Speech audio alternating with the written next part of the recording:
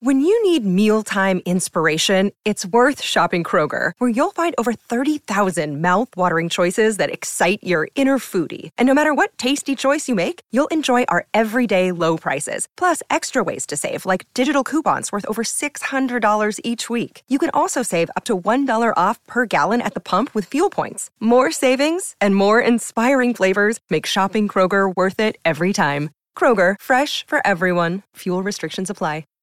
In Chicago, two comedian skeptics named Andy and Art were mysteriously abducted by the illusionary mastermind and conspiracy theorist known only as Mr. Bunker. The following serves as a record of Bunker's attempt to convince non-believers of the truth about conspiracies and paranormal activity. Andy and Art give an uninterrupted presentation and verdict on the plausibility of these offbeat topics, delivering what they call the whole enchilada. Will Mr. Bunker convince these two skeptics any of this is real? Will it convince you?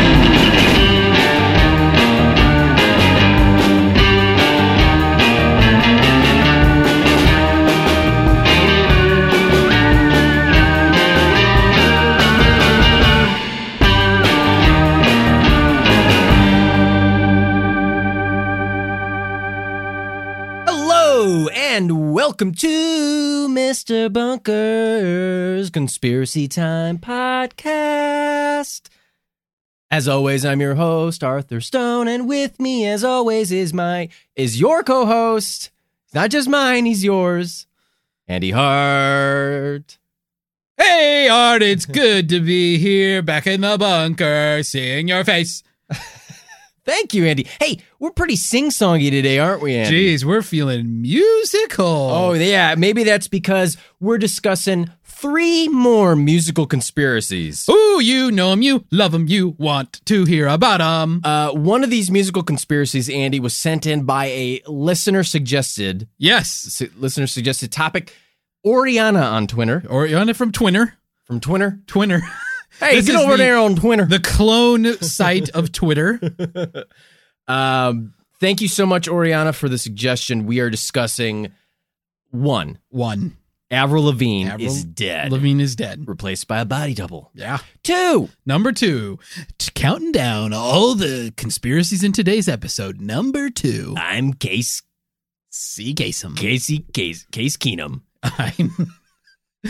I'm quarterback. I'm Queso Kasem. Number 2 on the charts. Number 2 on the charts. We are talking... You say it. Stevie Wonder isn't actually blind. That's right. And number 3, we're talking... I forgot what number 3 is. Andy, Post Malone is right. Cursed. You can tell somebody did their research today. Wow, yeah, Post Malone is cursed. Yeah. That's a fun. We got some paranormal stuff. We've got, just general conspiracy stuff. Generally faking a disability. If you out there are a friggin' music nut, an audiophile. Are you a frickin' sound freak? Yeah. You know the ones. They wear cool jackets, beanies, headphones all the time. Over the ear headphones. Oh, yeah. They got big cans. Nothing in it. Yeah. Big old cans. Huge cans in your face all the time. You just can't wait to get to all that hot music research conspiracy action. Andy? That hot swinging music conspiracy. You know what you should do, listeners? Treat this like your favorite record that you put on the record player and lift the arm of your podcasting app and drop the needle right to the specified spot in the show notes. It's timestamp. Boggle. Yeah, find the timestamp in the show notes. We'll drop the analogy. Just look for the timestamp in the show notes and you can skip the beginning of this and you can go right to the conspiracies. Go right to the research. But first, Andy and I every week are captured by the illusionary mastermind, Mr. Bunker, in a new, weird, and gimmicky, shoehorned way. For the less than 50% of you that enjoy this segment, buckle up, because here it comes. Andy, I got an interesting one today. Do you? Yeah, I had a wild weekend. Whoa. Andy. What, you went to Cancun? Or No, I did not go to Cancun. Las Vegas? Listen, I retired #1 in the wet t-shirt contest for hot young boys and who are of age. Listeners of age. I retired #1 and I retired champ. I took that belt home with me. They had to make a new belt. They had to make a new belt. That belonged to the resort. Yeah. I retired #1 in Cancun, the Holiday Inn Express Cancun. #1 wet t-shirt contest winner of spring break. I've never been in a wet 2014. I've never been in a wet t-shirt contest, but I did stay at a Holiday Inn Express last night. No, Andy, Andy, we're both people who enjoy cooking. Yeah. You know, I don't think that either of us are at the level of a professional chef, even close. I mean, I don't have very good knife skills. I'm very slow. I try and do things properly, but I'm very slow. I mean, I don't know about you. Yeah, I'm slow-witted. You're just slow in general. Yeah. No, I'm not a professional chef at all. I think, we watch a lot of Great British Bake Off, Break Off. We watch a lot of, Gordon Ramsay YouTube shows where he's cooking up real fast and the camera's cutting all around all crazy. But Andy, this weekend I had an opportunity, what I thought was a cooking competition. And I thought I was cooking for Gordon Ramsay. I'm not joking, Andy. Gordon Ramsay? The Gordon Ramsay. It's fucking raw Gordon Ramsay. The donkey sandwich Gordon Ramsay. The Michelin star restaurateur, which probably should have came first, Gordon Ramsay. The media empire, Gordon Ramsay. The flabby but still buff pancake titties. Have you ever seen him without his shirt? Gordon Ramsay. For anybody that watched the UK version of Kitchen Nightmares, there was a part of literally every episode of UK Kitchen Nightmares where the episode sets up, Ramsay goes to the restaurant that's being helped. I'm flapping my arms like a stupid bird. His hands just like a dumb at the bird. wrist, but the elbows are out. He goes to the restaurant that needs help. He's in the restaurant. He's meeting with people. Then he wants to watch a service. And so he changes into his chef's coat, and they always show him in some room taking his shirt off and putting on his chef's coat. He's got a nice bod for a 50-year-old guy. You know what's funny to me? He and his wife just had a baby. Listen, Andy, you gotta be a little jealous, not only of that bod, but that, Potency. that potency of his sperm. Yeah. He's got so many children. And Tana, good for you. Good for you guys. Hey, congrats. Glad you're making it work. What do you think about Gordon Ramsay judging porn? It's fucking raw. You call that a cream pie? Fuck, he's fucking a raw. Oh, you donkey punch sandwich. Gordon? Huh? You want to get into porn? We've got to. He's fucking a raw. I think that it would be fun. Gordon Ramsay's social media, you can send him a picture of what you've cooked and he'll just shit on it. Really? On social media? You've never heard about this? I've never heard about this. Yeah, you send him a picture of what you've made and he'll tell you why it's If you send him a picture of a piece of shit, will he say it looks fucking great? Yeah, maybe. I don't know. Flip the script on this. It would be nice, though, if Porndon Ramsay, which is the name I'm calling him now. Of course. You could submit still images or video clips from your homemade pornography. You're amateur. And he would criticize it. That'd be great. Hey, let's get at that. Porndon Ramsay. Yeah. Even his last name, Ramsay. Rams. The Rammer. Yeah. Rammer Ramsay. He's got a great bud. Anyway. I'd like to get some of those up-kilt pics of Gordon Ramsay. Anyway, Andy, I thought I would be cooking for Gordon Ramsay. Wow. And I thought I would prepare one of my favorite dishes. I'm going to guess why you said that. It means that you weren't.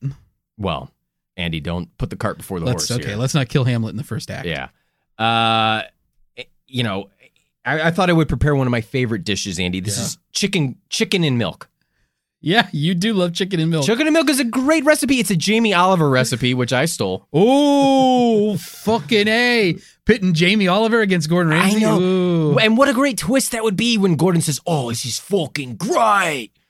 Oh, yeah. Absolutely fucking delicious. Fucking delicious. Now, this has some real flavor. Finally, some good fucking food. That's what he'd say after he's eating a girl out. He'd come up and be like, finally. Some good fucking poon. Some good fucking puss. Anyway, well, actually, the U.S. version of Gordon Ramsay, very different from the U.K. version of Gordon Ramsay. Very much so. The U.K. version of Gordon Ramsay is always like very nice and helpful and like a sweet guy, which he is in real life. Mm-hmm. But then the U.S. version, we love the asshole version of him. Right. So he'd probably do like this is the best. And then I'd wait and I'd get all excited. Example of a piece of shit dish I've ever tasted. This is what he would say about your chicken milk and chicken? Probably, chicken milk? Probably. No, the chicken and milk is a Jamie Oliver recipe. Google it. It's incredible. The milk breaks down the proteins in the chicken, so it gets super fucking tender. You've got different lemony, curdly spices going on in there. Bay leaf, cinnamon, lemon, garlic. There's like 6 cloves of garlic in this thing. It's delicious. I've made it once, and it was really good. So this is your signature dish? My signature dish? I only needed to make it once. That's how good it was. Anyway. And he stopped eating after that. That's right. I haven't eaten since. I'm a breatharian now. Yeah. Shout out. I thought I was going to make this dish, Brooks. so I brought all those ingredients together. I got a great, organic, delicious chicken. I got some delicious, fresh spices that I freshly toasted myself, and the milk and the lemon and the garlic and all this stuff. Did you milk the cow yourself? I milked the cow myself. I went to the farm, the dairy farm, and I milked the shit out of the cow with my mouth. And You should how have else are milked. you supposed to get the? You should have milked the milk out of the cow. Oh, my bad. I ate that cow out. Finally, some good fucking food. I'll tell you, I could get a good look at a T-bone by sticking my head up a bull's ass, but I'd rather take my butcher's word for it. For all you Tommy Boy fans out there. That one's gonna hurt. That's gonna leave a mark. I forget what he says. Anyway, I was all ready, and so I show up, and that cooking show, what's it called? The one that Hell's Kitchen. Hell's Kitchen? The cooking competition show that he's on. Yeah. In the beginning, the or contestants. MasterChef. Maybe it was MasterChef. The contestants all show up to a big like empty warehouse, and then like the 3 judges are just sitting in the back of the warehouse. MasterChef. And then they like wheel in. This is the much more UK version of Gordon Ramsay on MasterChef. Right. The contestants wheel in their dish, and then they have to they prepare the end half of it. Wait, did you go to? Was this like a qualifying thing for MasterChef? Thing. And the thing was, there wasn't any other competition. You were the only one who signed up. I was the only one. I didn't even sign up. I mean, I just thought there was going to be. I entered a casting call, like a cattle call. I thought I was going to show up thousands of people. Mm-hmm. No, it's just me. And so there's just a little kitchenette, a little station. Mm-hmm. So I start preparing my chicken and milk. And were there any cameras? No. And I thought, you know what? It's the beginning preliminary round. You can always tell who they're going to send home because they spend. Actually, sometimes MasterChef does a 180 on you because they'll spend a lot of time on one contestant telling you about their backstory. And then those motherfuckers will axe them. They'll do that. So I thought, but anyway, so then I'm wheeling in my food. Yeah. Did you have to provide your own cart? No, the cart and the station were there. And so there was some personnel. There was some, but it was just an empty warehouse. Okay. Andy, I did not cook for Gordon Ramsay. I was cooking for Gordon Bunksy.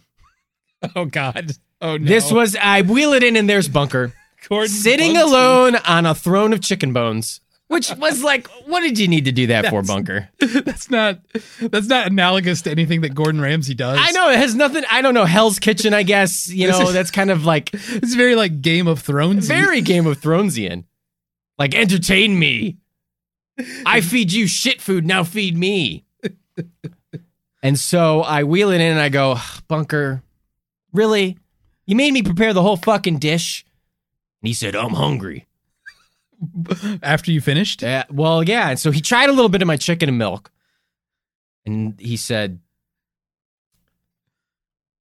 this is pretty good.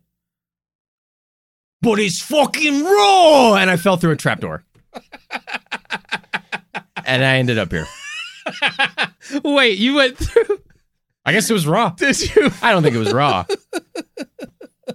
Did you fall through? Was the warehouse above the bunker? I don't know, Andy. I don't know how things work. I fell through a trapdoor in the floor. Fall through a wormhole. Could have been a wormhole. I don't know Damn. what powers this guy has. Wow. Yeah.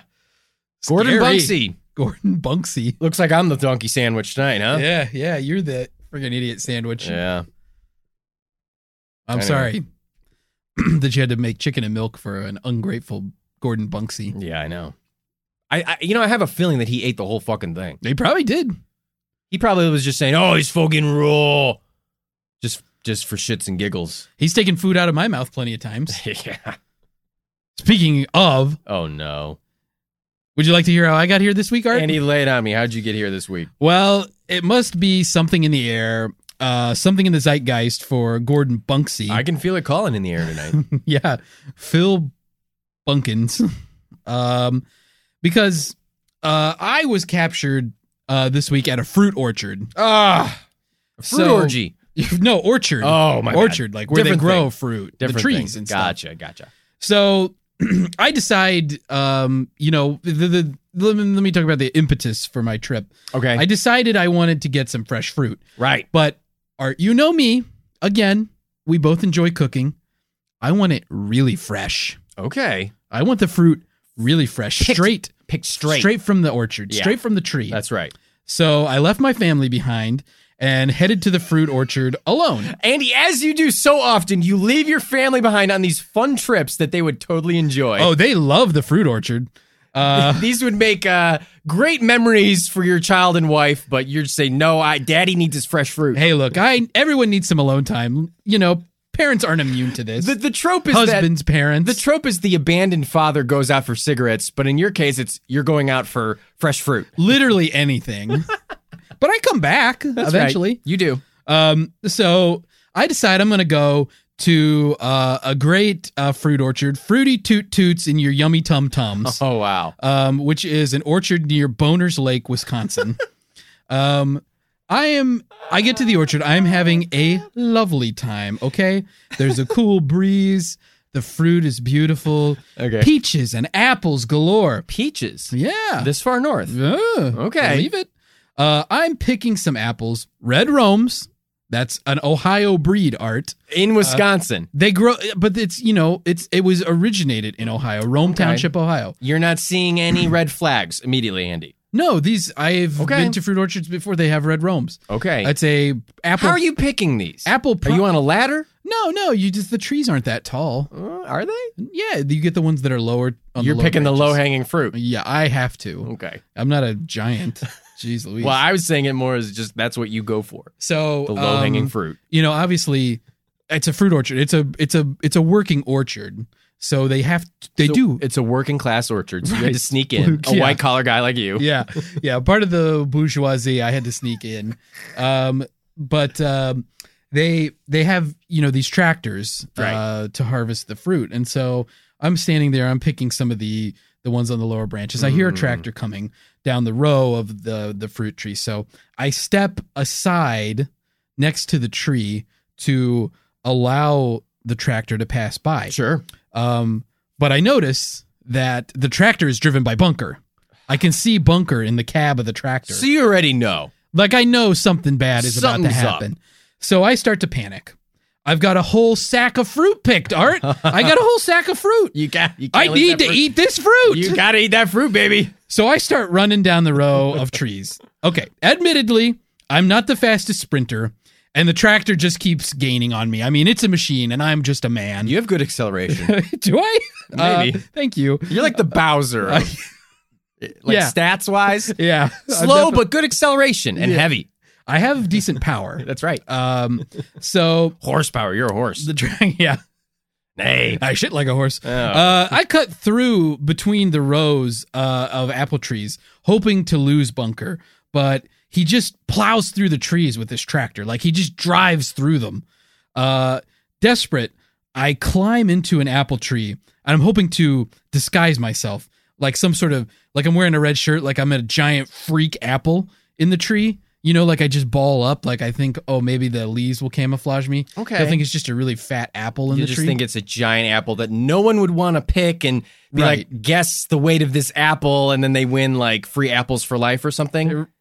Yeah. Like, you know how orchards and farms do that? Yeah, They like have a humongous pumpkin. Yeah. But an apple inside of a tree. Okay, Andy. So I shimmy up the tree, and I'm there balled up, Okay.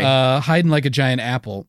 And so Bunker, he sees me. I mean, like, obviously, it didn't work. So he pulls the tractor up to the tree. So it's one of these apple picking tractors. So he uses the arm of the tractor to grip the tree. Then he's got that big net that comes out around, that goes around the tree. Oh, so yeah, that it yeah, and then shakes the tree. and they shake the shit out of the tree. Mhm, that's right. And then everything falls into the net. So that big net comes out underneath me. The tree starts shaking, and I can't hold on. I get swallowed up by the net. Bunker drives. Jesus Christ. So I'm in the net now. I'm on the tractor. Bunker drives the tractor into a big barn and dumps me out into an industrial machine designed to clean apples for processing. So I get like shaken violently, to like where loose debris will You're fall getting off like the apples. whiplash. Yeah, it's very dangerous on these machines. Jeez. And then I get sprayed with water and then dumped into a big bin of apples.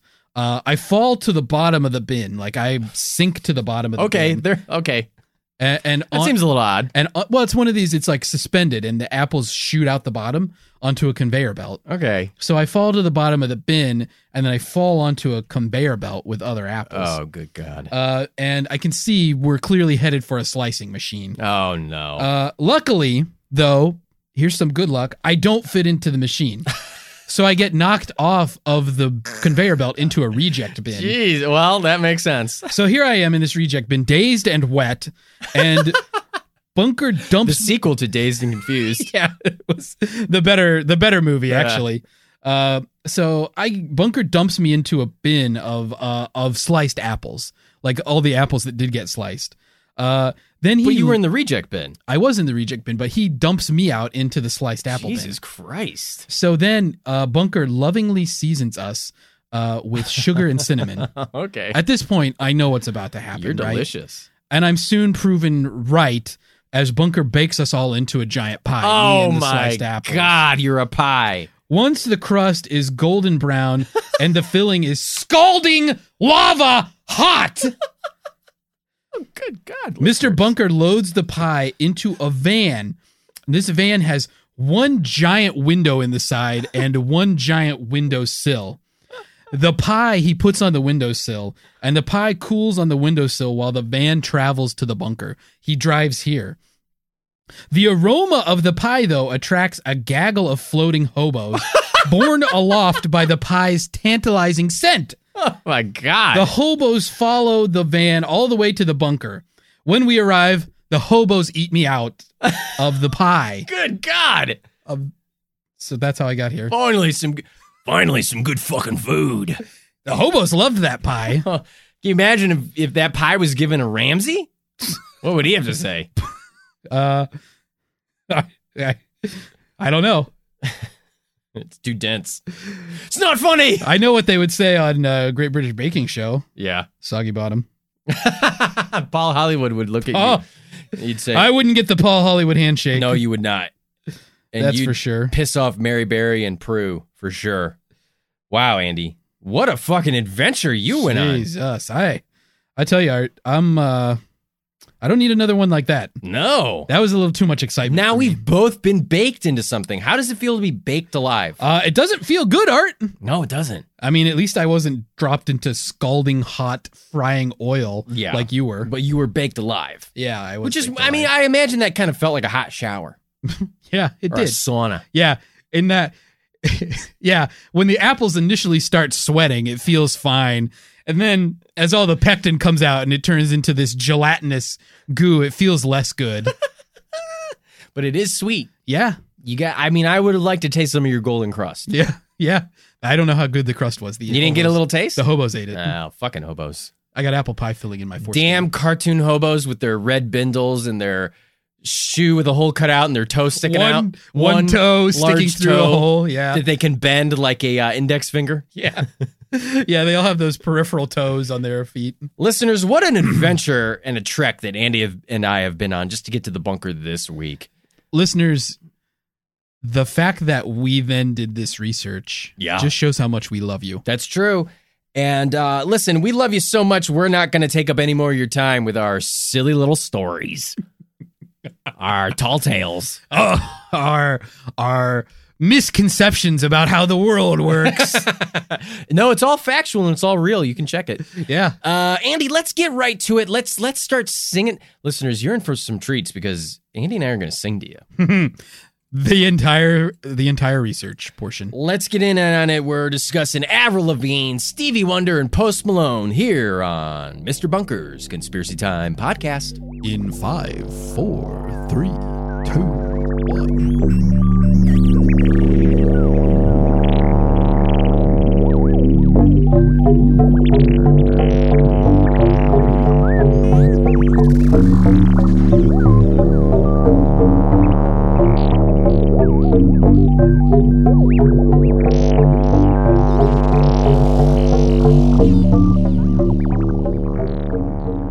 Andy, why do you have to go and make things so complicated? Well, Art, it's kind of a loaded question. I see the way you're acting like you're somebody else, and it gets me frustrated. Well, I mean, Andy, it's so very superstitious. It's the writings on the wall. Art, quit it. You're making no sense. Hey, Andy, I've been fucking hoes and popping pills, man. I feel just like a rock star. Art, stop it. Stop it. You're scaring me. Andy, it's okay. I'm just singing some lyrics from the various artists we're covering on today's show. Oh, thank God. Art, you weren't making any sense. I was so scared. I know, Andy. I thought you were possessed by Non Sequitur, the evil demon who makes you make no sense. That makes sense. I almost wet my diaper. Oh. It's all right, Andy. Here, take your little peepaw and your blankie and everything will be okay. It's your little baby now. Listeners, as you can guess from the fresh lyrics I was reciting earlier, we're covering 3 more music-based conspiracies on the show today. Could you guess them all? I'll wait for your response in the mail. We got Avril living no longer. We got Stevie, wonder if he's blind. And finally, we got paranormal Post Malone. Let's jump right in. Andy, are you familiar with the music of Avril Lavigne? Art, I am familiar with the music of Avril Lavigne. I'm surprised.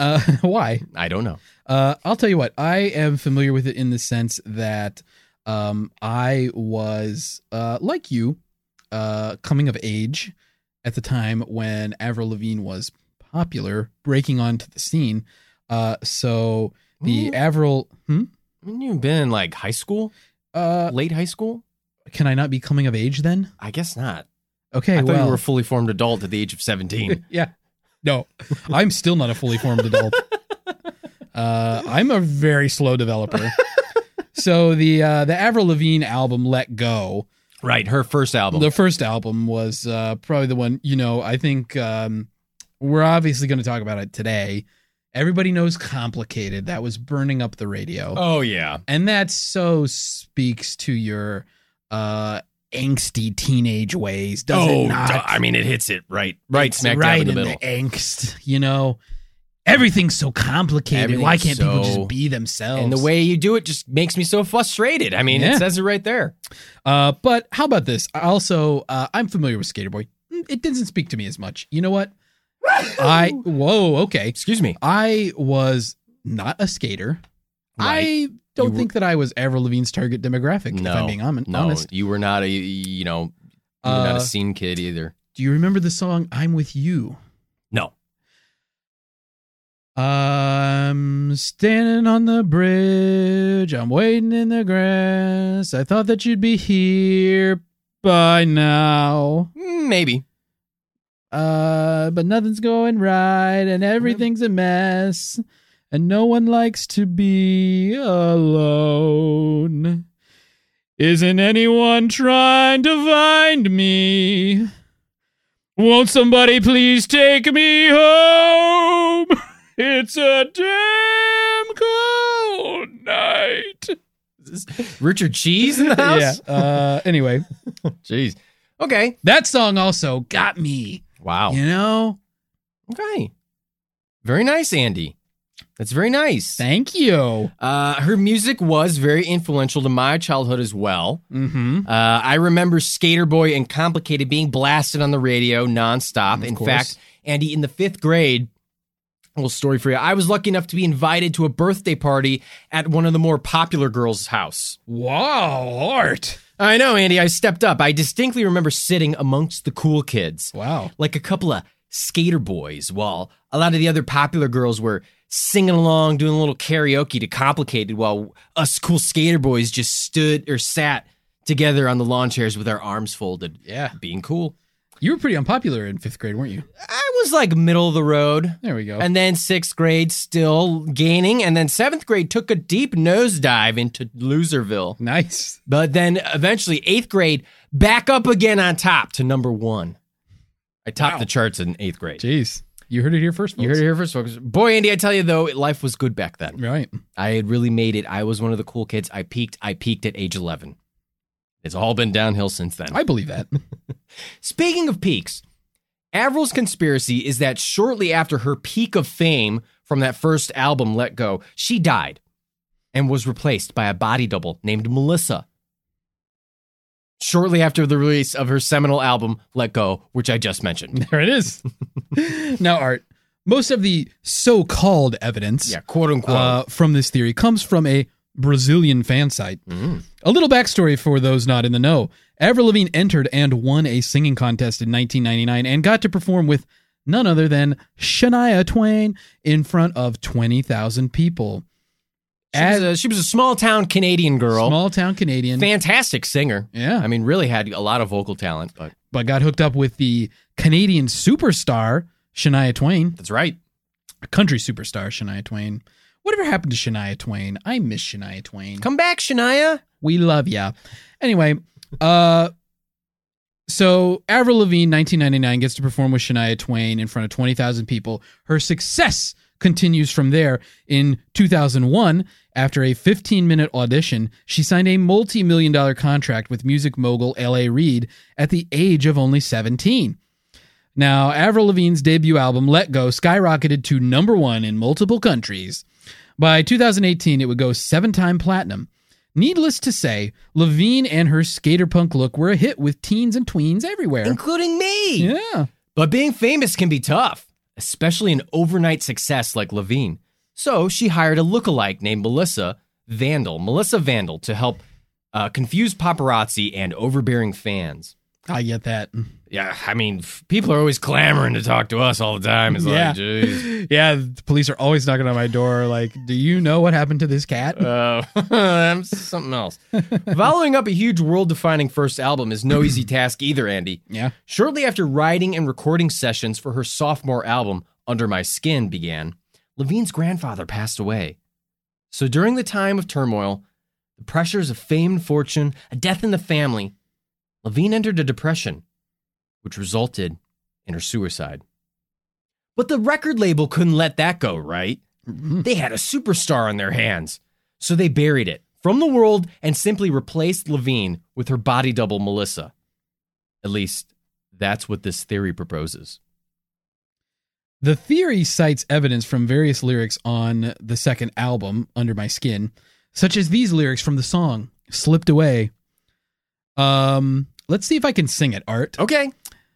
The day you slipped away. I'm not getting the tune right. Okay. Let's just say it. The day you slipped away was the day I found it won't be the same. Also this. It wasn't fake. It happened. You passed by. Interesting. Other evidence includes a side-by-side photo comparison of Lavigne from the time around her first album and Lavigne later. In particular, theorists point out how the shape of Lavigne's nose has changed, as well as various blemishes and skin marks on her arms differ from then versus now. They also point out that Levine's personal style has changed, and her singing voice has also changed slightly over the years. It should be noted that the alleged creator of the site and the one who started this rumor has posted that the entire thing was fabricated. Now, Levine herself has commented on the theory too. When asked about it, she said, "Yeah, some people think I'm not the real me, which is so weird. Like, why would they even think that?"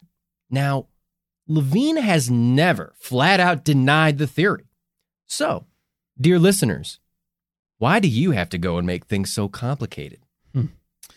Art, let's clear the table here and get ready for our second course of enchiladas for the listeners, shall we?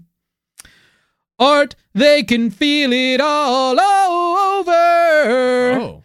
They can feel it all over, Art. Oh, they're feeling me? Or? They can feel it all over. They can feel it all over, Art. Ooh. Likewise, Art, Stevie Wonder, the generational musician, has to feel things all over to read them because he's blind. Oh, Braille. But Art, could it be that one of the most talented musicians of the modern era has been faking his lack of eyesight all this time? Some folks seem to think so, Andy. Little background here. Stevie Wonder was born 6 weeks premature in 1950, and this caused some complications in his eyesight development, rendering him blind since birth. Essentially, if Stevie Wonder has been blind since birth, some conspiracy theorists ask, how is he able to know what colors and other things look like? Another piece of quote-unquote evidence comes from English singer-songwriter Boy George. For those not aware, Boy is most famous for his song Karma Chameleon, although a few of his other ones, people might argue, but I think Karma Chameleon is number one. Okay. Boy George claims that Stevie isn't completely blind because he walked over to him at a crowded party and playfully choked him. Now, how could Stevie know where Boy George was if he was totally blind? That's fun. Just like when you choke me, Art. Because that's what friends do, you said. Shh, Andy, that's our secret friends-only handshake.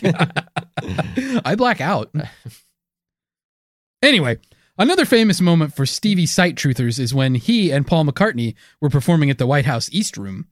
McCartney, who is no stranger to conspiracies involving his own state of aliveness. Check out our episode, Paul is Dead, for more on that. Mm-hmm. McCartney crosses the stage in the East Room of the White House in front of Stevie Wonder and accidentally knocks over a mic stand right in front of Stevie.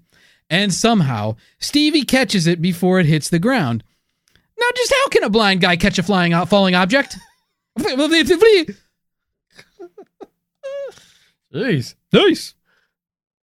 Furthermore, Art, there's an infamous TMZ photo of Stevie Wonder taking a picture of Michael Jackson at the Motown Museum.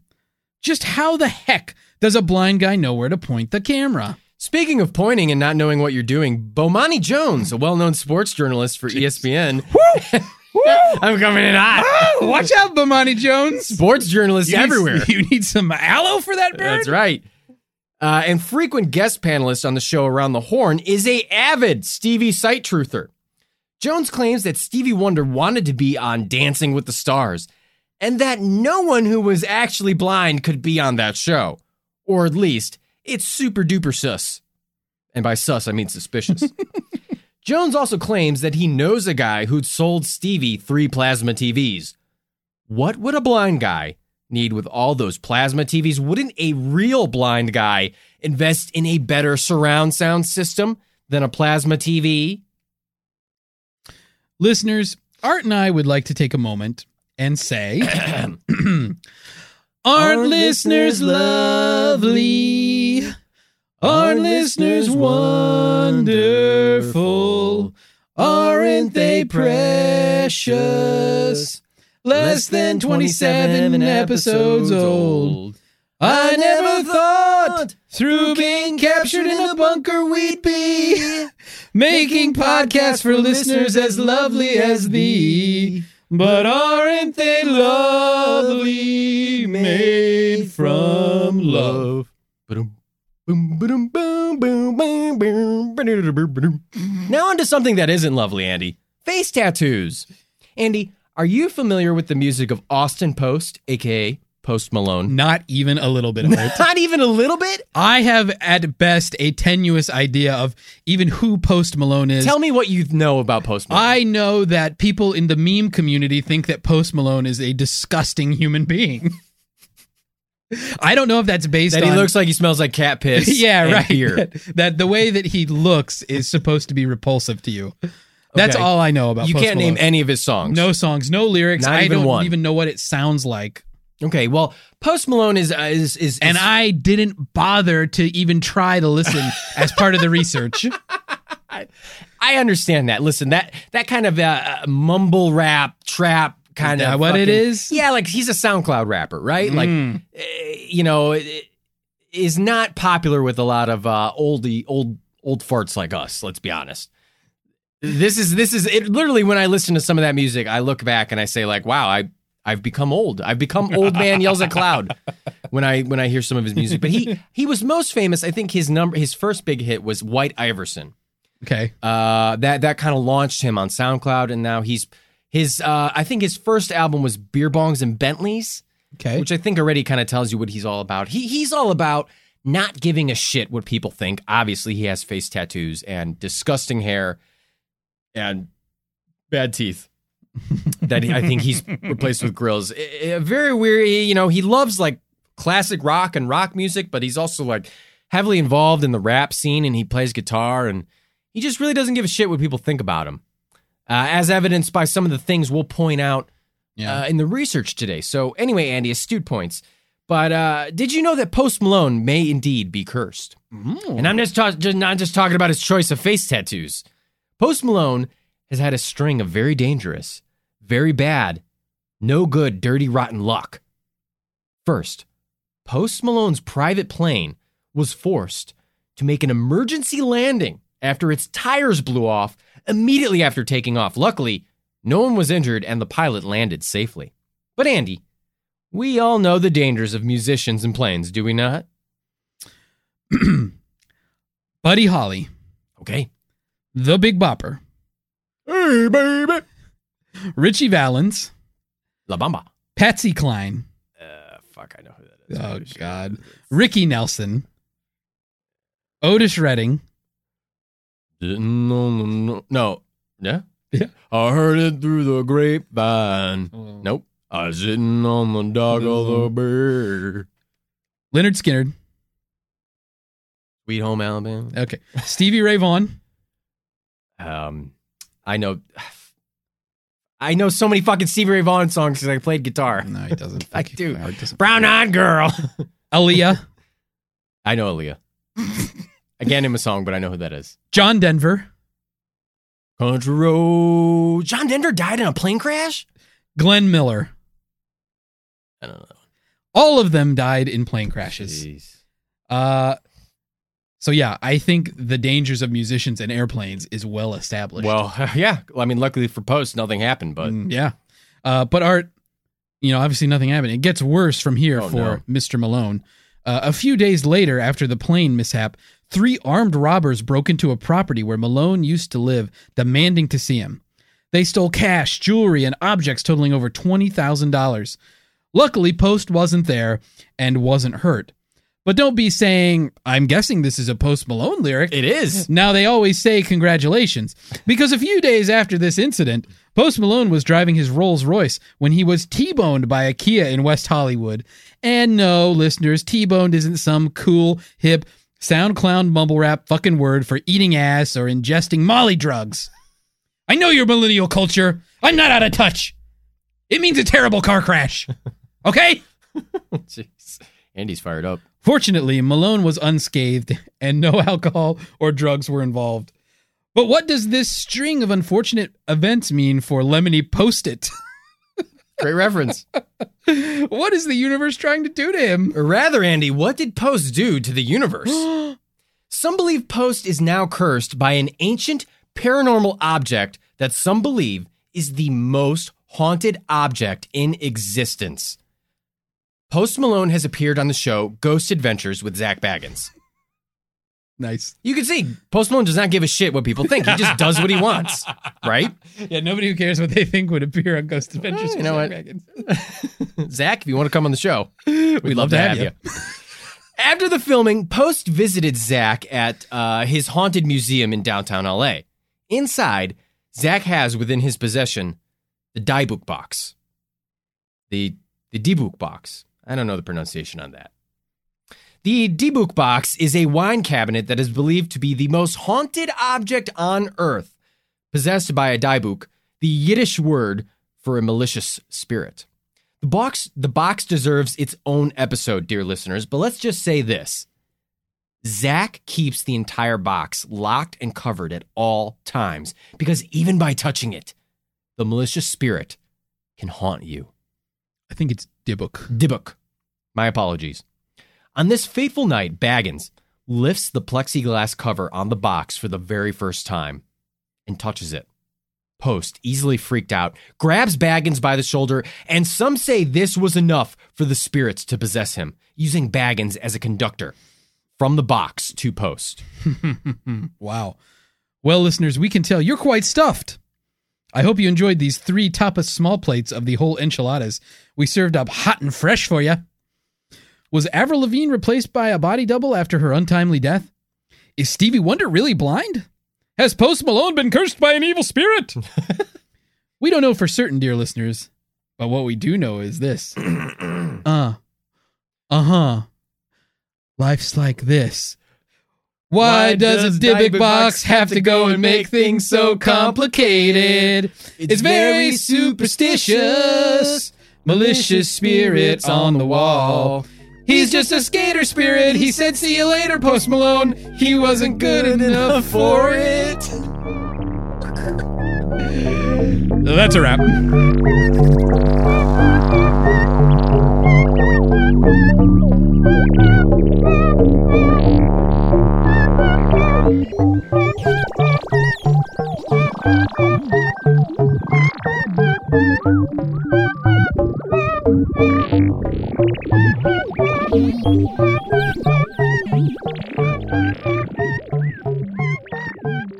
Mr. Bunker's Conspiracy Time podcast will be right back after this brief message.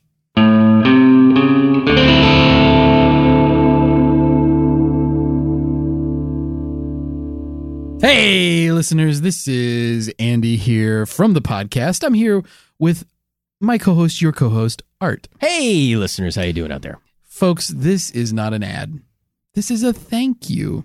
Thank you for being a listener. We appreciate everyone who listens to the show, and it means a lot to us because, we work hard to provide you a great product.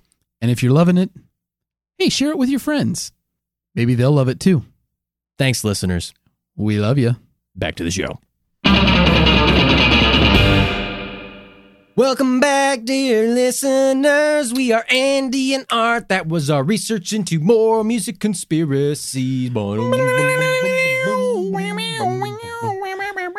Wow, Andy, what do you make of these 3 conspiracies? 3? Wow, what a delightful menagerie of musical themed conspiracies we had today. That's right. A hodgepodge, a smorgasbord, a menage en trois.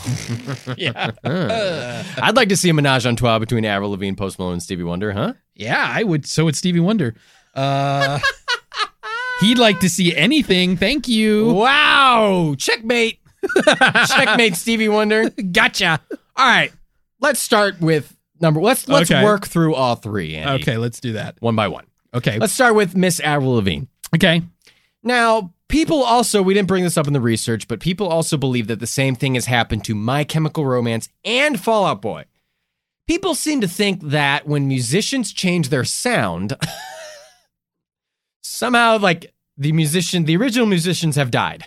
Yeah. Like, now Fall Out Boy is a totally new band because they're playing, like, weird pop hits instead of, like, emo pop hits that they were, like, Fall Out Boy was already super popular, capitalizing on the music scene, literally, of my teenage years. Yeah. Fall Out Boy was I mean, everyone I knew was listening. Every girl I knew was listening to Fall Out Boy. They were all dressing in and loving every Fueled by Ramen music label band. They were huge. Fucking Dance Dance or whatever that fuck. Sugar We're Going Down. All these fucking songs were constantly being played. That music video of the boy who has the deer antlers and stuff, and he's trying to date the girl, but the dad wants to kill him. Dance Dance was in the Madden 2006 version, wasn't it? Sure. Or 2005? I believe it. They were hugely massive. And then they kind of it's hard for bands. It's hard for bands to have massive chart-topping hits. And then to follow that shit up. It's just never going to be the same. You say that all the time. You say that all the time. I agree with you. You say it's better for musicians to fucking die instantly than to fade away. I do think that I think that a lot of times the music scene is notoriously music consumers are notoriously intolerant of musicians, artists who show growth and development in their style. Yeah, maybe the artists don't want to maybe Avril Lavigne doesn't want to do the same, shitty fucking, not shitty, but poppy, punky music over and over again. She tried to do something different with this weird, and she actually gotten a little bit of flack for it. She tried to do a kind of Gwen Stefani, Harajuku Lovers, Dream Pixie Girl kind of weird Japanese song thing. Mm-hmm. And people were not into it. Yeah. But, does she want to be known for the same thing? I mean, I don't know, I think it's this thing of that people fall in love with musicians at a certain point in their lives, and they fall in love with the music for a very specific reason. Right. And people who dive so deep into it then have more of a connection with it than, let's face it, if you were an adult who, okay. If I was an adult? Let me just take it back a second here. Young people, children, teens, tweens, infants, barely legal adults, hot young teens who want to jerk off with you. No, they're legal. No, they're not. Barely legal. 18. Okay. I don't know who this is. Is this Dr. Phil or somebody else? This is Art, I think. Personally. No, it's not. Yeah. No, it's different voice. Art sounds like this. Hey, it's me, Art. It's me, Art. Here I am on the podcast. No, you're right. People fall in love with music. Look, when you're a child, you're changing so rapidly. Yeah. You and I expressed our affinity for Avril Lavigne's music. For this research, I was re-listening to a couple of those songs we mentioned in the presentation of The Conspiracy. And you know what? I can see why people would enjoy it. Yeah. But the subject matter doesn't really speak to me anymore. It's too juvenile. Yeah. She does have a nice voice. She is a talented singer. Yeah. Truly. But, if you're an adult who is really into Avril Lavigne, chances are you're not going to change, right? Right. It's speaking to you on a different level than it's speaking to me as a 14-year-old, right? You know what I'm saying? Yeah. So I think that some people who are adults and get into it, I could see why they would say well, clearly, they would be personally offended that someone like Avril Lavigne would change her shtick. Sure. All that said, everybody knows by this point, listeners and you alike, I'm a big Beach Boys fan. Huge Beach Boys fan. Talk about a band that went through a lot of different iterations. Yeah. Over their, now 50 plus year career. I mean, you think about early, they started doing surfing music as kind of a gimmick to get popular and just have an excuse to be a band. And then they changed into car music. And then they changed, into more it's a lot of relationship-y type stuff. Yeah. And then they try to switch away from that into more adult themes or themes of taxes, growing up. mortgages, Yeah, they adult did a themes. lot about the proper way to file your IRS returns. A lot of songs about that. Buying a used car versus a new car. That was a great one. Foods that are good for your cholesterol, like lots of stuff like that. That's actually kind of true. Check out the Radiant Radish, everybody. But it's like they went through a lot of iterations. You know, when they started working on Pet Sounds, there was a lot of trepidation about the commercial viability of that type of music. Good Vibrations was a big #1 hit, but it was a bit of a departure from their previous charting #1 single. Didn't Al Jardine write the lyrics like the day before or something? Or right before the record? No. Because they didn't like the original lyrics? No, they had other lyrics, but Mike Love collaborated on it. Oh, it was Mike. Yeah. Well, they all argue about who wrote what and who did what. Yeah, they do. They sued each other before about it. But it was a big departure from I Get Around, which was previous #1 hit for the band. And then another, I think this went to #1, Kokomo. Yeah. Go listen to Kokomo versus Help Me, what's that one? Help Me Rhonda? Yeah. Or like, fucking God Only Knows versus Kokomo. It's like... Yeah. Or Kokomo was in the Muppets. Or go listen to the most recent album that they had. I've heard the Muppets sing Kokomo. They were in the music video. They were? Yeah. Down in Kokomo. Yeah. Oh, hello. Well, I'll say that there was a video. I don't know that was the music video, but there Piggy. Shut up, frog! Oh, no. Go down on Kokomo! Hey, if you guys ever need a Kermit the Frog and Miss Piggy impersonators, that's Andy and I. And I can only shout Miss Piggy. I can't do the lines regular. Andy, I guess my question is, who cares? About what? Music. Music? Yeah, who the Does the fuck music cares about still music? mean something to you? If you found out, Andy, that Brian Wilson didn't write and record and produce Pet Sounds all by himself, would it matter? Doesn't that music still mean something to you? Does it matter that Melissa Vandal or fucking Avril Lavigne wrote the music if it still means something to you? If it's still hitting that spot?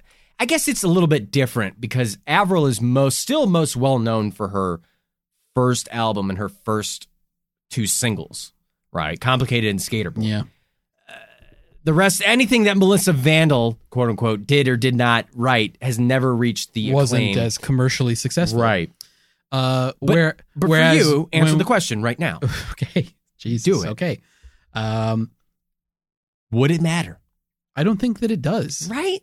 I think that If some unnamed producer was like, actually comes out and Brian on his deathbed is like, well, actually, it turns out Dick Bigums wrote. I mean, Terry Asher already most of wrote Pet all the Sounds. lyrics to Pet Sounds for the most part. Yeah. Uh, But like all the music and shit, Brian didn't do most of it or something. Would it still matter to you?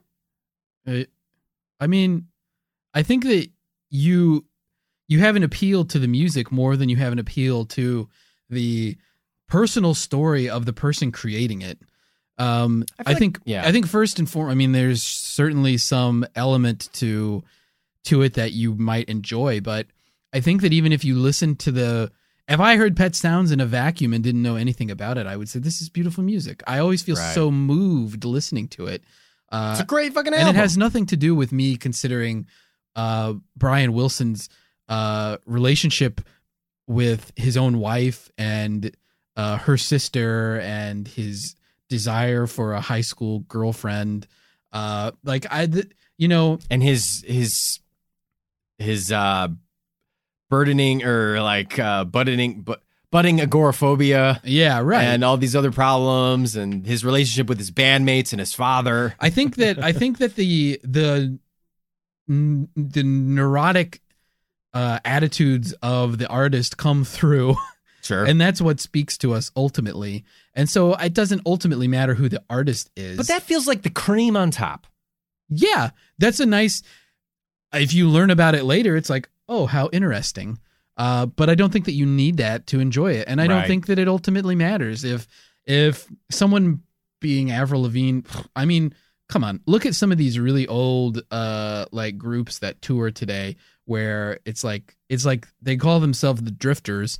There's not even any of the original members in the group. It's just all people. Like, it's just the name that exists. Right. It's like, I mean, to me, that's a kind of a different discussion because it's live music versus like just general creation of. I think maybe it matters more to fans of music like you than maybe it does like people who enjoy Post Malone's music. Like, do people really give a shit how many fucking producers and stuff probably write and help Post Malone make his music? Yeah. You know, or like, take this for example. What was their name? Carol Key and all those other session musicians? No, you're thinking of people at the Brill Building, the songwriters. No, the session musicians. Oh. Carol Kane, right? Carol Kay. You're talking about the Wrecking Crew. The Wrecking Crew. For how those much not in the know, the Wrecking Crew was a group, a loose affiliation of studio musicians who were active in the LA music scene in the 60s and beyond. They were very skilled musicians, and they were some of Phil Spector's favorites, and so they became in heavy usage for a lot of... Carol Kay wrote La Bamba. She fucking wrote that riff. Yeah. And has played bass and literally fucking defined bass guitar for a generation of rock musicians and stuff. She's had so much influence. She gets barely any of the credit, and I mean, she's now getting recognized, luckily a little bit more today now with, guitar licks for Sam Cooke. She did stuff on so many other fucking musicians, Yeah, I mean, documentaries now and stuff are kind of pointing that shit out. Does it change anything to know that some of these musicians didn't, I don't think it does. I think if the music means something to you, the music means something to you. Obviously you want to feel like, hey, this was like John Denver, this was his piece of music. Country Roads is a very moving piece of music. You wrote Country Roads, right? Mm-hmm. Okay. Just making sure I got that right. And, if it means something to you, if you fucking from West Virginia, you fucking shed a tear every time you listen to those beautiful lyrics, Mm-hmm. What does it matter? Yeah, it doesn't. That's why there's covers.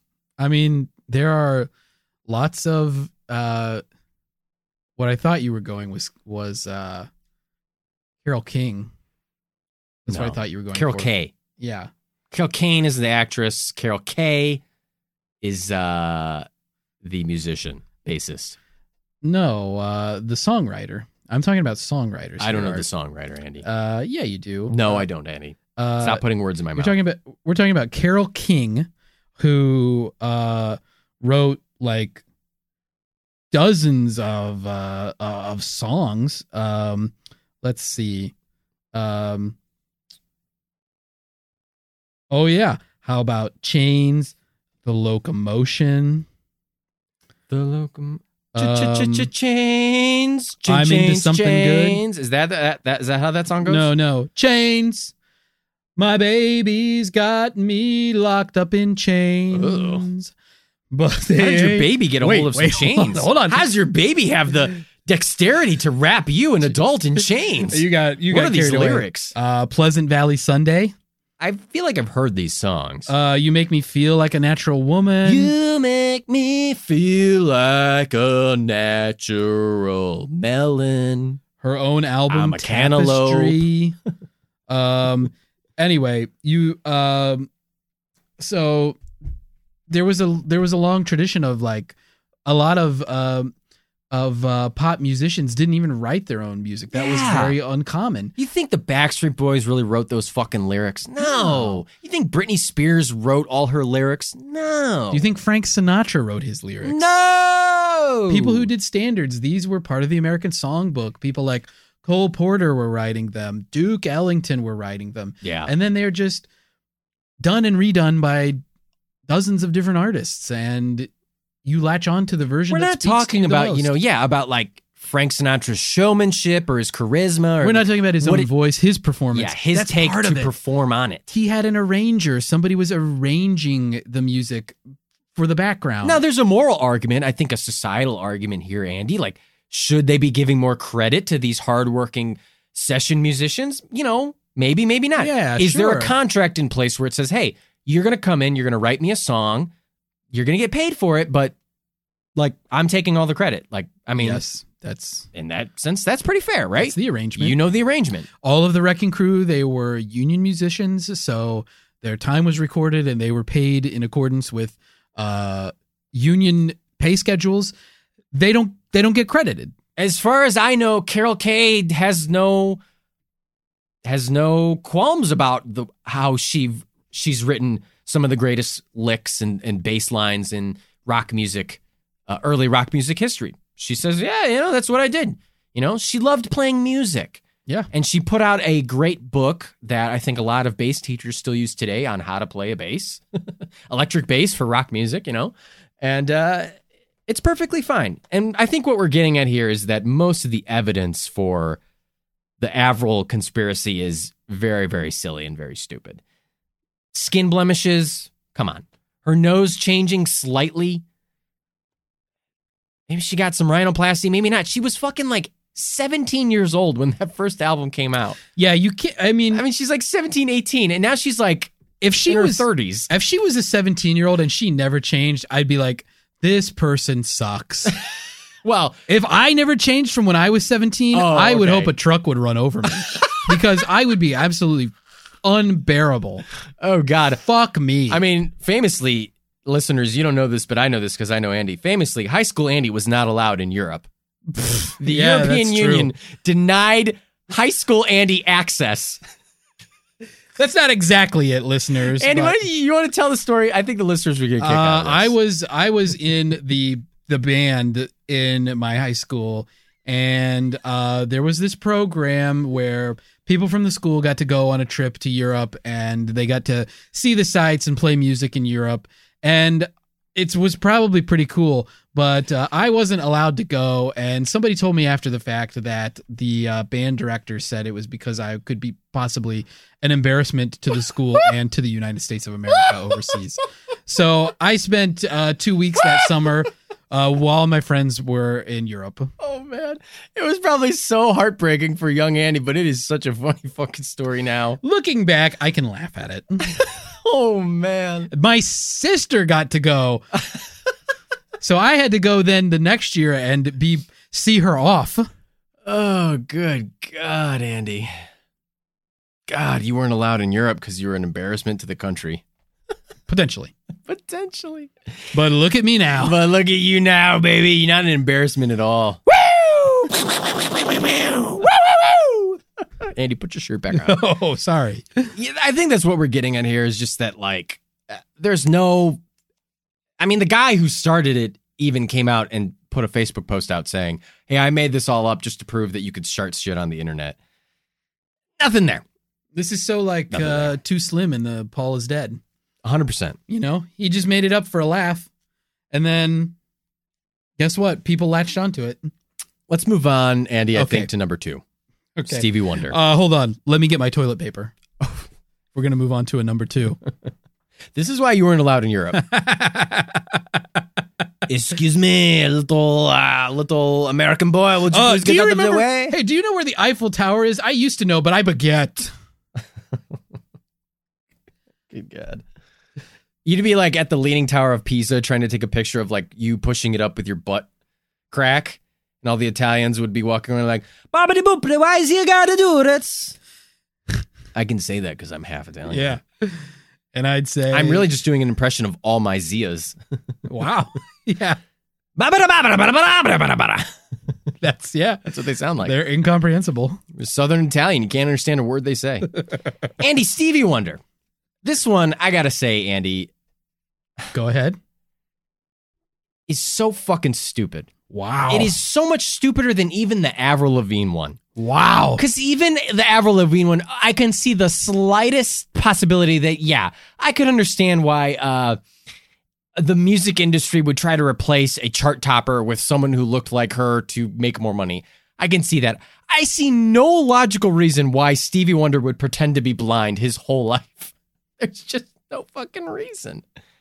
That gimmick does not take away from the fact that Stevie Wonder is an incredible musician with amazing talent who has written some amazing songs that get played constantly at weddings. How many fathers have danced with their daughters at weddings to Isn't She Lovely? I mean, come on. Come on. Okay. You're staring at me, Andy, like you aren't passionate about this, and I know you are.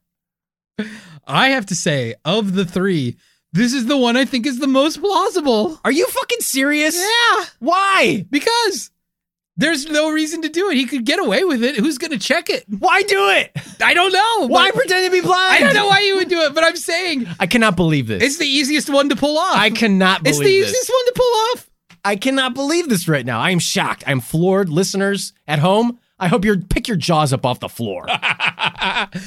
If you've ever watched the video of him and Paul McCartney, he just catches the mic stand. It's like, well, that's kind of interesting. Yeah, but like every single piece of these...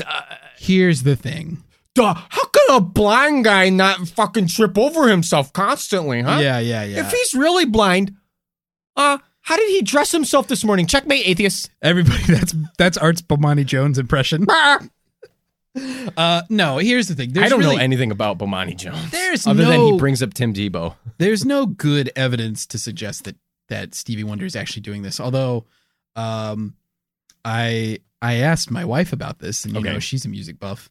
There's a book that Timothy White wrote called Rock Lives, and it's a bunch of his profiles of different musicians, and musical artists. And for those of you who don't know, Timothy White was a music journalist, since deceased. R.I.P. One of the titans of music journalism, and he has a profile in there about Stevie Wonder. Now, I haven't read it, admittedly, but apparently, Amanda seems to think that Timothy White kind of thinks that Stevie Wonder's faking it. Jesus Christ. Because she said he writes a lot about how Stevie's, like, in his home, you know, like how, like, the weird structure of, like, people who are around him and stuff. What do you mean? I don't know. I didn't read it. Okay. I'm just getting her, like, quick second-hand opinion. I don't think, though, that, like, blindness is always, like, he's had this his whole life. He, like, his other senses... You know, blind people can exist out in the real world and like do things. They aren't like fucking fumbling oafs who are just like, I can't see. Yeah. You know, I think we forget how much our spatial recognition comes from hearing. It's not all sight. Yeah. You get a lot of stuff from hearing. Yeah. You know, I just think people are running around like, oh my God, this fucking blind guy walked over to somebody that he can hear. Well, yeah, he can understand where people are in space on stage. Never mind that he's a musician who has a trained ear his whole life. I mean, that's what I'm saying. Checkmate, atheist. That's what I'm saying. There's no good evidence to say that he's faking it. But he might be. I don't know. The blind thing is such a silly gimmick. Wouldn't being deaf be much like? Who gives a shit if you're blind? Yeah, you can still play music. Music has to do with your ears. No, people are super impressed by a blind person that can play every instrument. Fuck that. I'm impressed by that. Nah, it's all about feel, dude. Musicians don't need to look at stuff when they play guitar. So many times, maybe if they're doing a complicated solo, but musicians can sing and look out at the crowd while playing. They know where things are on the fret. Yeah, I know, but think how much harder it was to learn it. Sure. He had to learn by ear, but yeah, I just don't buy it. It's okay. And blindness can take different forms. It doesn't mean that he sees all pitch black. Maybe he sees like weird blurs. And maybe he sees, I don't know. Weird shit. Yeah, nobody does. I mean, That's those what I'm been hymns. saying. That's what I'm saying. We Now- can test it. Andy, you We're also born 6 weeks premature. were you? That's correct. Wow. I'm Look how you basically- developed. I'm basically Stevie Wonder. You're Stevie Wonder. I'm little Andy Wonder. And you've written so many great songs. Listeners, you know him, you love him. Andy, We're not gonna name any of You them have right now. joined the ranks of Donald Glover and Anthony Anderson, who are both possibly, but not really, Stevie Wonder's sight truthers. Anthony Anderson a little bit more than Donald Glover. Now, Donald Glover was on the Jimmy Kimmel program, his Okay. late night program. There's 2 late night programs we're going to bring up here. Donald Glover still working? Oh, yeah. Okay. Big time. Okay. More so now than ever, Andy. Okay. His More than ever? Probably. Before he was just doing a couple of comedy shows, and then his rap career took off, and now he's producing his own series that he's written and starred in on FX called Atlanta that people have very good things to say about. Yeah. He's been in a lot of different movies. Anyway, Donald Glover was promoting Atlanta, and he was talking about how he wanted to use a Stevie Wonder song in the show. Wait, Donald Glover. Donald Glover, not Danny Glover. Not Danny Glover. I got confused. Rightfully so. Too many. If you have the It's same, very close. If you have one name the same, I'll get confused. Just It's like a very close name. we I'll got give you confused. Carol K versus Carol That's King. right. Donald Glover, also known as Childish Gambino, the rapper. So he wanted to use a Stevie Wonder song in the show Atlanta, and he kind of through different management, eventually got Stevie Wonder's number and was talking and texting with Stevie, saying so he sent Stevie Wonder a text Yeah. saying, hey man, I want to use one of your songs, blah, blah, blah. And Stevie said, okay, let me see what you're going to use it in, and I'll decide. And, Donald's doing a couple jokes. He's on a late night program. He's doing jokes like, gee, I'm thinking to myself, how is Stevie going to watch my show? It's like blind people can watch TV. Why did Donald Glover say it like He didn't say it like that. Jerry Seinfeld? He didn't say it like a fucking... How is Stevie Wonder gonna watch my show? Kramer. He did. He said Kramer. And Kimmel was like, my name's Kimmel. Not getting the joke because he's Jimmy Kimmel. And he's not funny. Jeez. And neither is his show or any late night show for that matter besides Conan. Woo! Hey, goddamn! Watch out, Jimmy. And Kimmel. even Conan, it's like Conan's podcast is 10 times funnier than his fucking late night show. Good Late night Lord. needs to die. Late night is dumb and it sucks. Kill Good late night. Lord, Art the flamethrower That's right. burning everybody today. Late night is garbage trash TV Woo-wee. that is only used to generate clicks. Woo! It's stupid and it's not fun. Wait a minute. Are you telling me that the late show with that one guy James Corden is just for clickbait? Yeah, no, he's really bringing up fat shaming because he really cares about it. Carpool karaoke just to go viral? Yeah. Shocking, I know, right? Jeez. Anyway, Color me shocked. color my shock. Let me get through this stupid story. So anyway, Stevie watches the program and says, yeah, man, it's great. You can use my song. And Donald is doing a bunch of bits about how the hell did he watch my show? He's blind, blah, blah, blah. Anthony Anderson said it was on the Late Night with Colbert, another terrible fucking late night show. Hey, whatever happened to Anthony Anderson and all those, wasn't there sexual misconduct allegations, harassment or something against him? Possibly. I don't know. I think I saw something about that while researching this, but who knows? Okay. Anyway, he's talking about how Stevie Wonder walked directly over to him at a charity event they were doing and asked Anthony to bring him to a piano. And Anderson is doing a bunch of bits and says, if he could have walked over to me, couldn't you have just walked yourself over to that piano? How did he know where I was? And, Anthony Anderson seemed a little bit more serious about it than Donald Glover. Yeah. Donald Glover's just having a laugh. I think Donald Glover was just having a laugh, but Anthony Anderson seemed a little bit more serious about it. So there's some people, not just Bomani Jones, who agree Stevie Wonder's fucking faking it. I Yeah. say I don't give a shit. It doesn't. Doesn't change how good of a song Sir Duke is. Yeah. There's a YouTube video you can watch where this jazz musician / kid YouTube guy, I forget his name, Jacob Larson or something like that. He's a well-known, I should know his name and I should have looked it up, but he breaks down. You just look up Stevie Wonder, Sir Duke, Breakdown, Jacob, blah, blah, blah. You'll find it.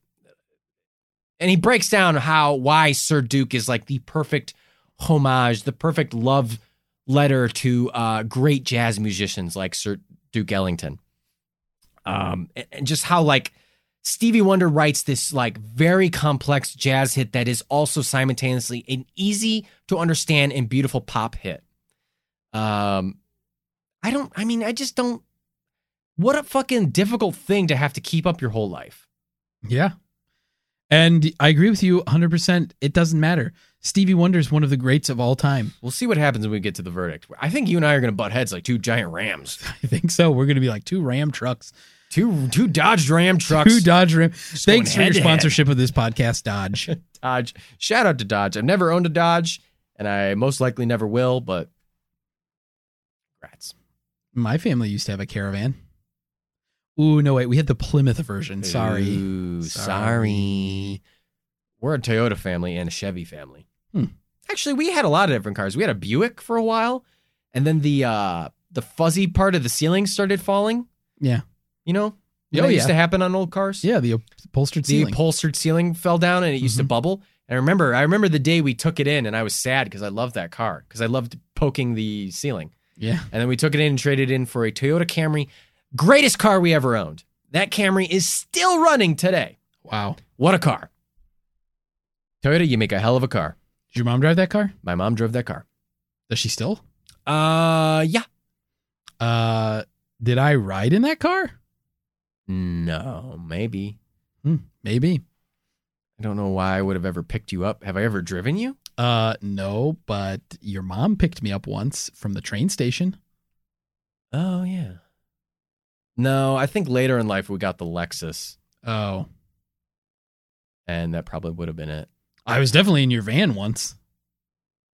Listen, Andy, that's another thing we're not supposed to bring up. That's between us. That's our little friendship time. Oh. I blacked out there too. Yeah, that's right. Anyway, Andy, speaking of blackouts, Post Malone, let's get on to number 3, unless you have anything else to say about Mr. Stevie Wonder. No, Stevie Wonder's great. Okay, Mr. Post Malone. What do you make of this, Andy? You think he's really cursed, or you think this is just a general musician thing that people overhype? I mean, the whole thing of it is like the whole basis of it is stupid to me. So I don't feel convinced at all by anything that's happening here. I don't know anything about Post Malone.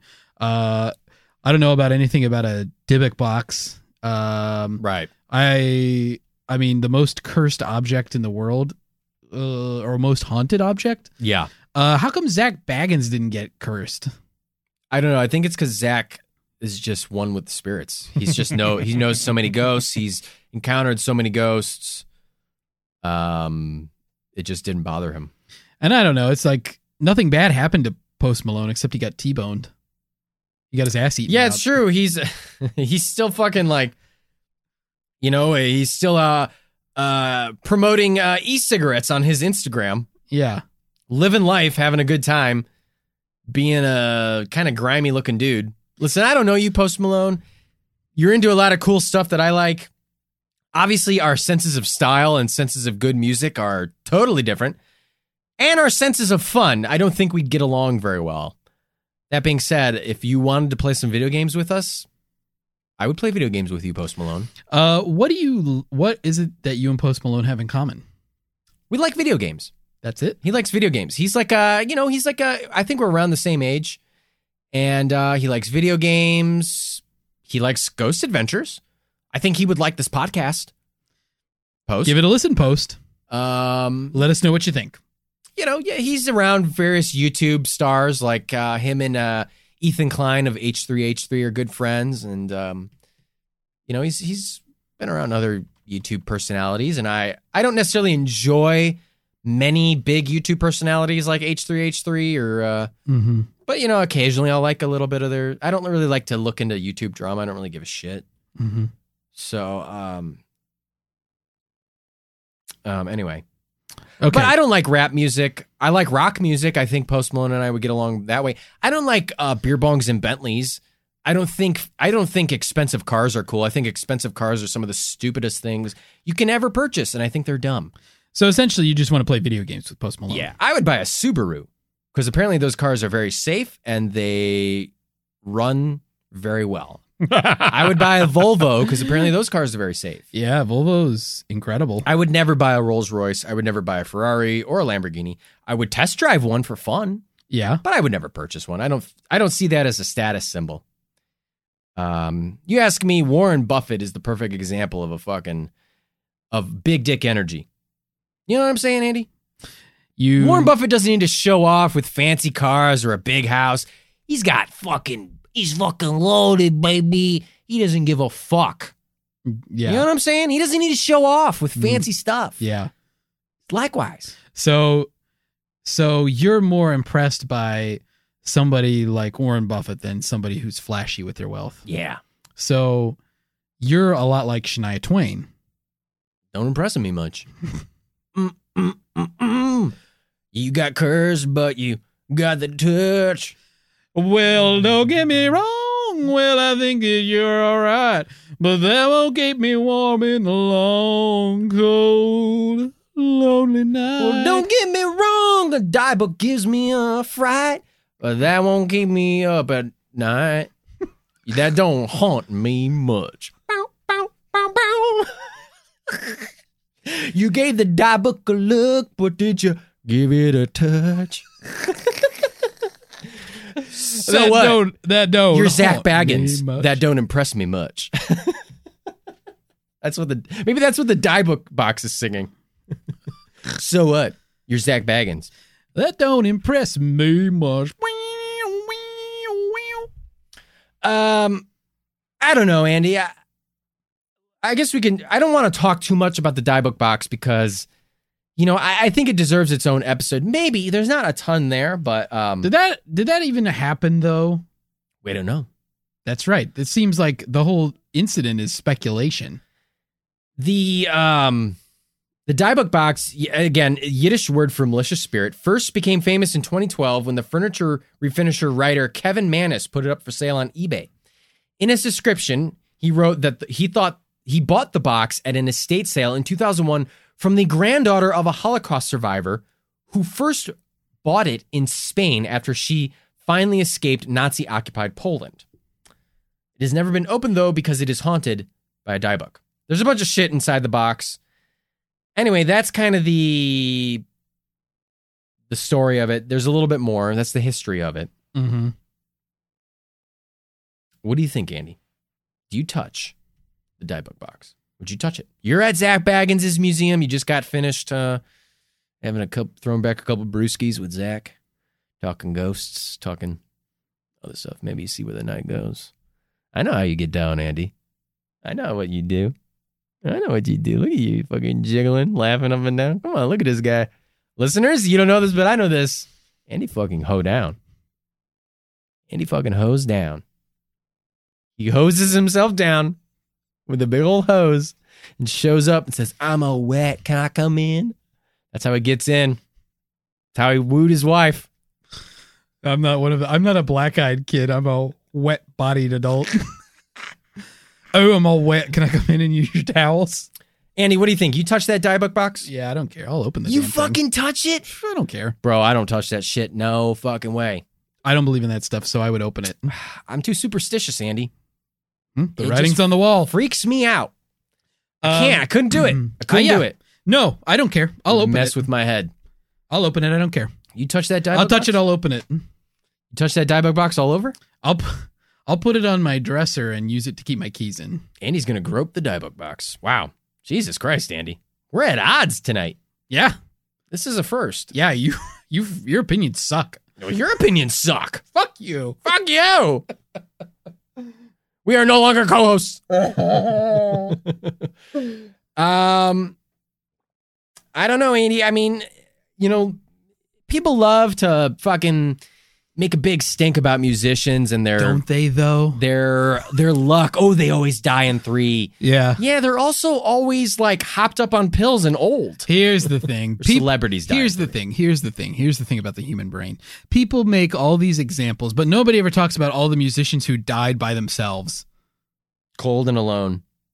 Or just, people say, oh, it always happens in 3s. Yeah, but what about all the times that it didn't happen in 3s? Yeah. Anytime you say, oh, well, remember this thing that happened? Yeah, but there were like 50 other musicians that died that didn't die with 2 other musicians. Right.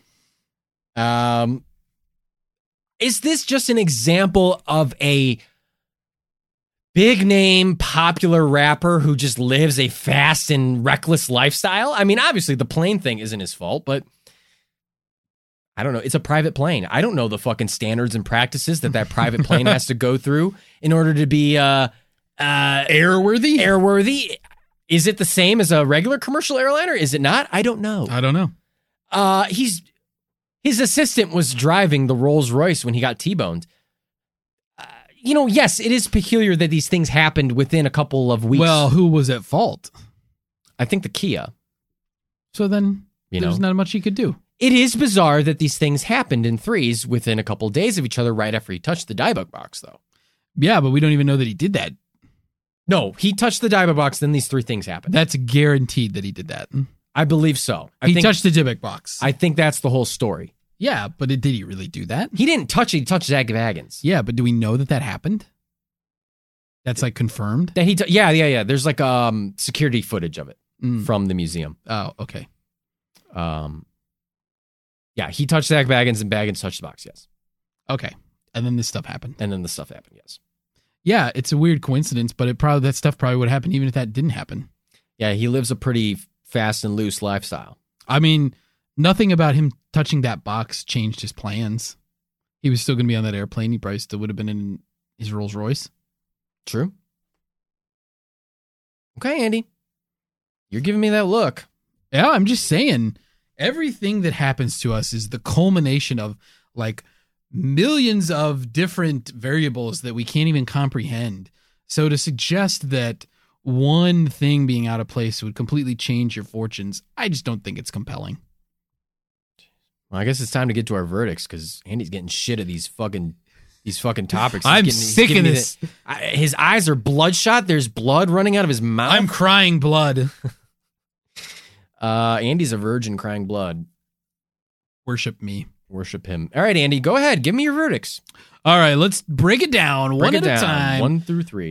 Number 1, we talked about Avril Lavigne. Yeah. Was Avril Lavigne dead and replaced by Melissa Vandal? Case closed, didn't happen. Hoo-wee! The fan site recanted. They said it was fake. Yeah. There's really no other evidence than that There's this happened. Very sketchy evidence at best. So I'm saying case closed on that one. Stevie Wonder, is he blind for real or is he faking? I'm going to say, is he faking? Plausible molecule. Oh my God almighty. I really don't see why you'd do it, but could he be? I guess. He goes to a lot of basketball games and he sits at the courtside seats. Yeah. Are you just enjoying the action sounds of sneakers squeaking? Probably. I mean, you can hear the announcers when you're there. Yeah, I guess they do tell you what's happening. Going to a basketball game is fun. So, plausible molecule. Okay. Post Malone, is he cursed? Case closed. He's not cursed. And I'll tell you why. I just don't buy it. I don't buy the whole Dybbuk box thing. Jeez. I mean, maybe if we explore it more in depth, I'll have my mind changed, but that's not the kind of thing I believe in. I don't think it's real. Wow. I don't think cursing is a thing that can happen. Wow. I think that anybody who's cursed and has bad stuff happen to them, it's retroactively thought that way by people. You know what I mean? That it's like, oh, I fit over this curse element into just a person that just has random things happening. Wow, Andy. Listeners, keep track of this episode because this might be the one that breaks up the bunker. Let's see if there's any more episodes after this one. This one might break up the bunker forever. This might be the one. The bunker breaker. The bunker ball buster. The bunker breaker upper. All right, Andy. My verdicts are as follows. Okay. Case closed. They ain't happening. Any of them. For Avril Lavigne and Stevie Wonder. I don't buy either of those. I don't buy it. Okay. Plausible smidge. Smidge? Yeah, which is, I believe, one above molecule. That's more than molecule. One above molecule, but not as much as plausible minus. that Post Malone may or may not be cursed by an evil spirit. Why so much plausibility? It's plausible smidge. I know what it is. Plausible smidge. That seems like a lot of plausibility. Plausible smidge is like 20%. Plausible molecule is like 10 or under. Yeah. And then case closed. And then plausible minus is like 50. Well, no, that's plausible is 50. Plausible is 50%. Plausible minus, I think, is like 30-ish? 35 to 30-ish. 40. Yeah, 30 to 40. Plausible smidge. Low end plausible smidge. I don't know, Andy. I'm more superstitious and more spiritual than you. I don't know what happens after we die. I don't know if spirits can or cannot exist or inhibit us. We don't know. Are these spirits, are they the beings that control this shitty simulation that we call life? I don't know, Andy. All I know is I would not touch a die book box. I am scared of the die book box. Stay away from me, die book box. Don't come near my house. I'd touch it. I don't care. I wouldn't touch it, Andy. I'm just saying, I don't know. Obviously, I recognize that Post Malone lives a fast and reckless life. I don't know what happens when we die. I don't know what happens to spirits. I don't know if there's just bad energy. It could just be my brain.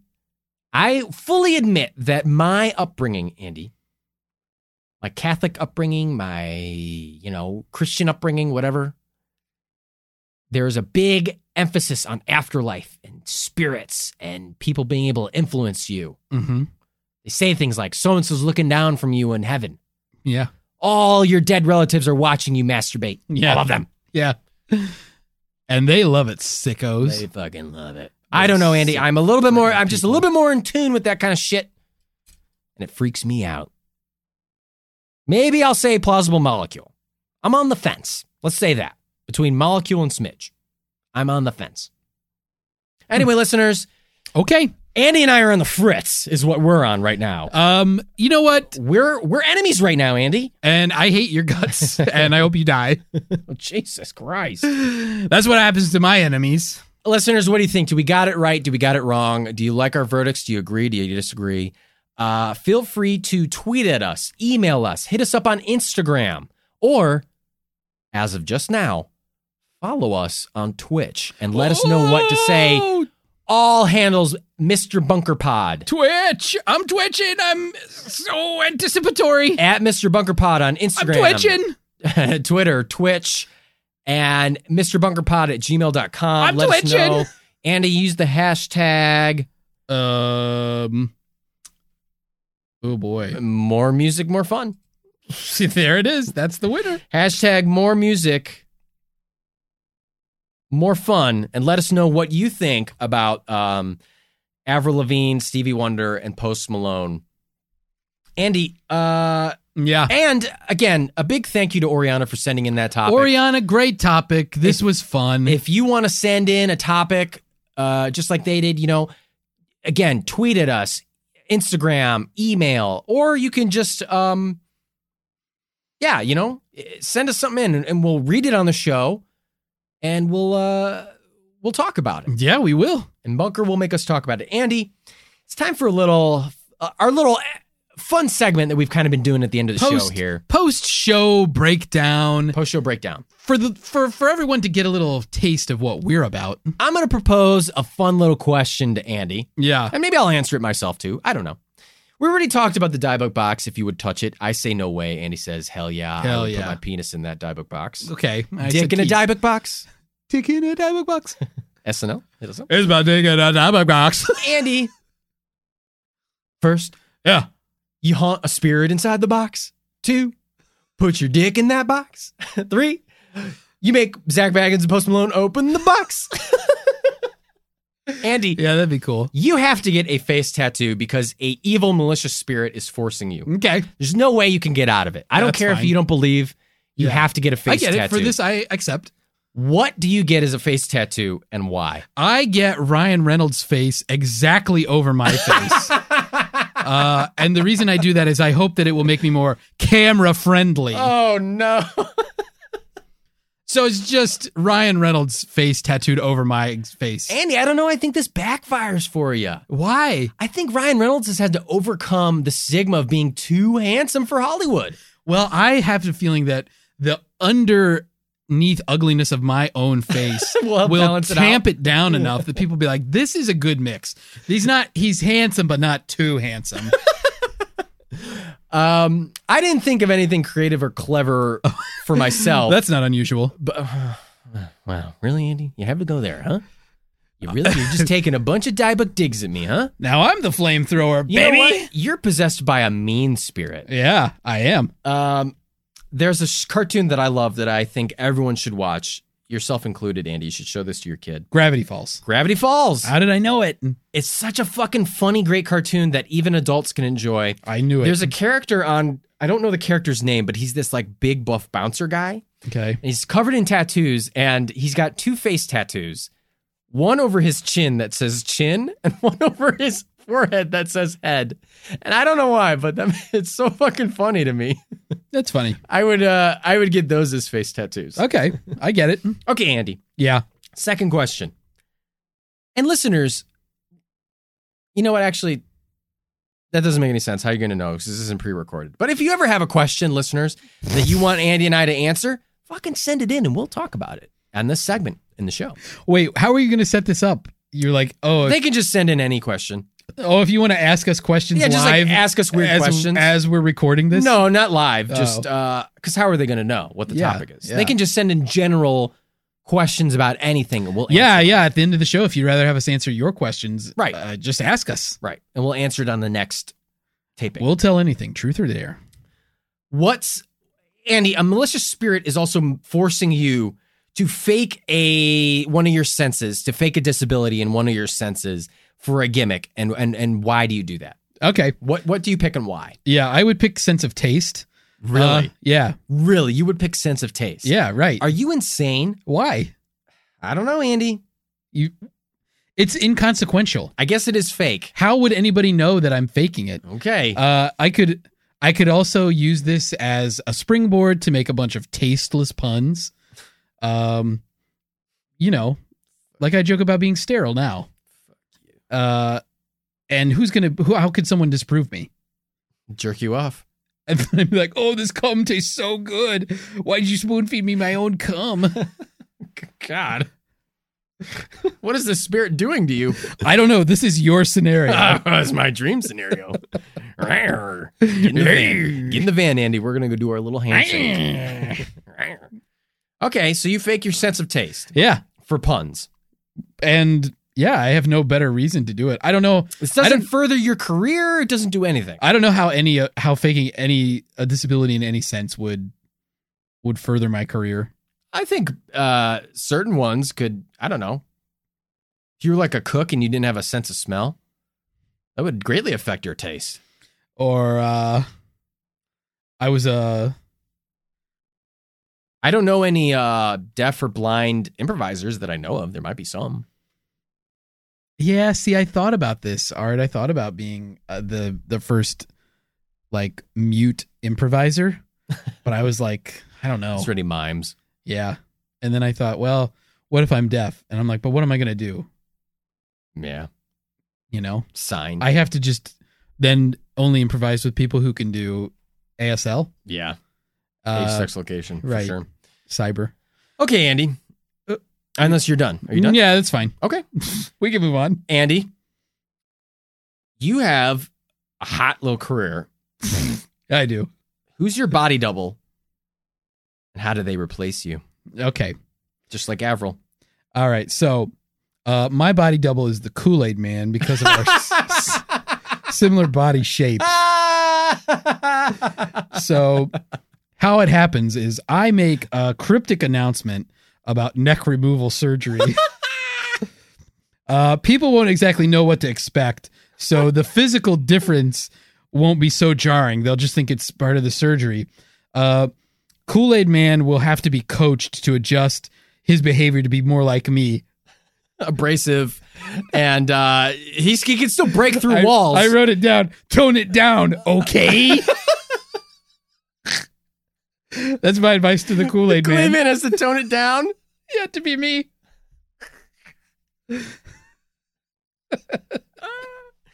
Oh my God. Yeah, he can still bust through walls and break shit. Yeah. And scream, "Oh yeah," and scare children. Make young children drink from his body fluids. Huh? These are all things that I do. Yeah. But just tone it down a Just little. tone it down a little. Good God. All right. I just said it doesn't matter who fucking replaces me. Just find some schmuck. No one's going to notice I'm gone. No one fucking cares. It's a damn cold night. Trying to figure out this life. Won't you take me by the hand, take me somewhere new? I don't know who you are, but I'm with you. Listeners, we've been with you long enough. It's time to fucking pack up and get the fuck out of here. Yeah. Hey, listeners, as always, I hope you enjoyed our little episode today on Mr. Bunker's Conspiracy Time Podcast. Andy, any last words that you want to share? Anything you want to say? Hey, listeners, thank you. We've done a few listener-submitted episodes at this point, and they are fantastic. Yeah. We love hearing from you, and we love looking into your conspiracy theories. We love interacting with you guys. We love all the love you've been giving us lately. It helps us. And hey, you know what? More people showing us love, the sooner we might be able to figure out who Mr. Bunker is and get out of this bunker. You know what I'm saying? Maybe. Anyway, that's all we got today for the titular Mr. Bunker and for my flexuous co-host. Oh, my. Andy Hart. Oh, Art's got a boner. I got a boner. I'm Art Stone saying that was the whole enchilada. See you later, boy.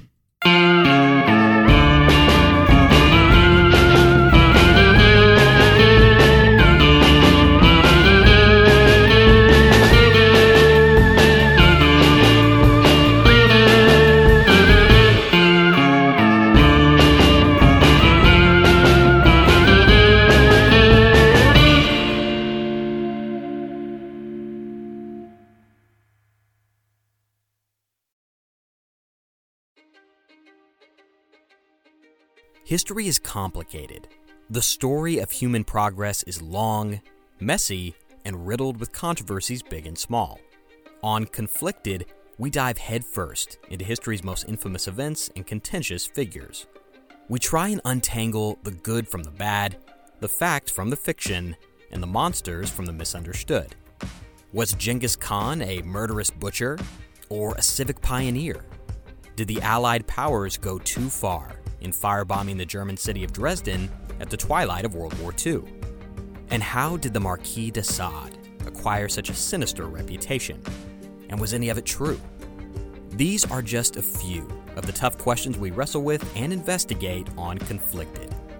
So if you love history or just enjoy a good story, please join me, your host, Zach Cornwell, for a fascinating new topic each and every month.